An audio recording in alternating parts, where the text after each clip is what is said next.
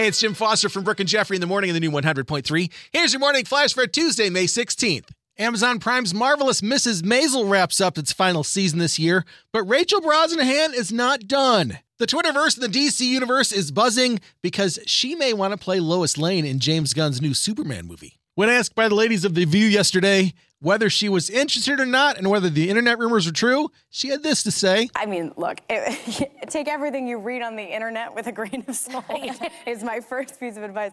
It would be extraordinary. I grew up watching Lois Lane, this incredibly talented journalist who is far from a damsel in distress, and I would jump at the chance if it arose. How cool would that be? But who would play Superman? How about John Krasinski plays Clark Kent in Superman, and Rachel Brosnahan plays Lois Lane? Food for thought. Not sure whether that big Hollywood writer's strike that's shutting down production has anything to do with this, but Showtime is dusting off Nurse Jackie and Edie Falco for return. No word on the plot, but Edie Falco will also be the executive producer. That's way cool. I heard they're also bringing Weeds with Mary Louise Parker back too. And finally, the coolest story of the day. Having started out as a model and being on the cover of almost every magazine imaginable since then, Martha Stewart is going to add one more thing to her LinkedIn page. She is going to grace the front cover of the 2023 Sports Illustrated Swimsuit Issue.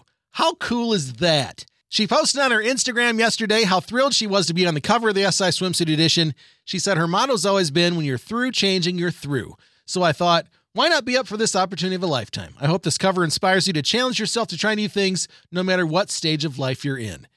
Keep these words in your head.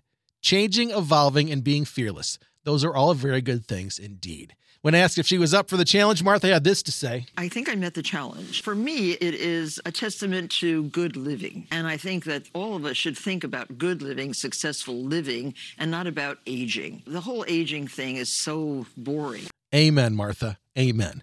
81 years old and absolutely ageless. The 2023 SI Swimsuit Edition hits newsstands this Thursday.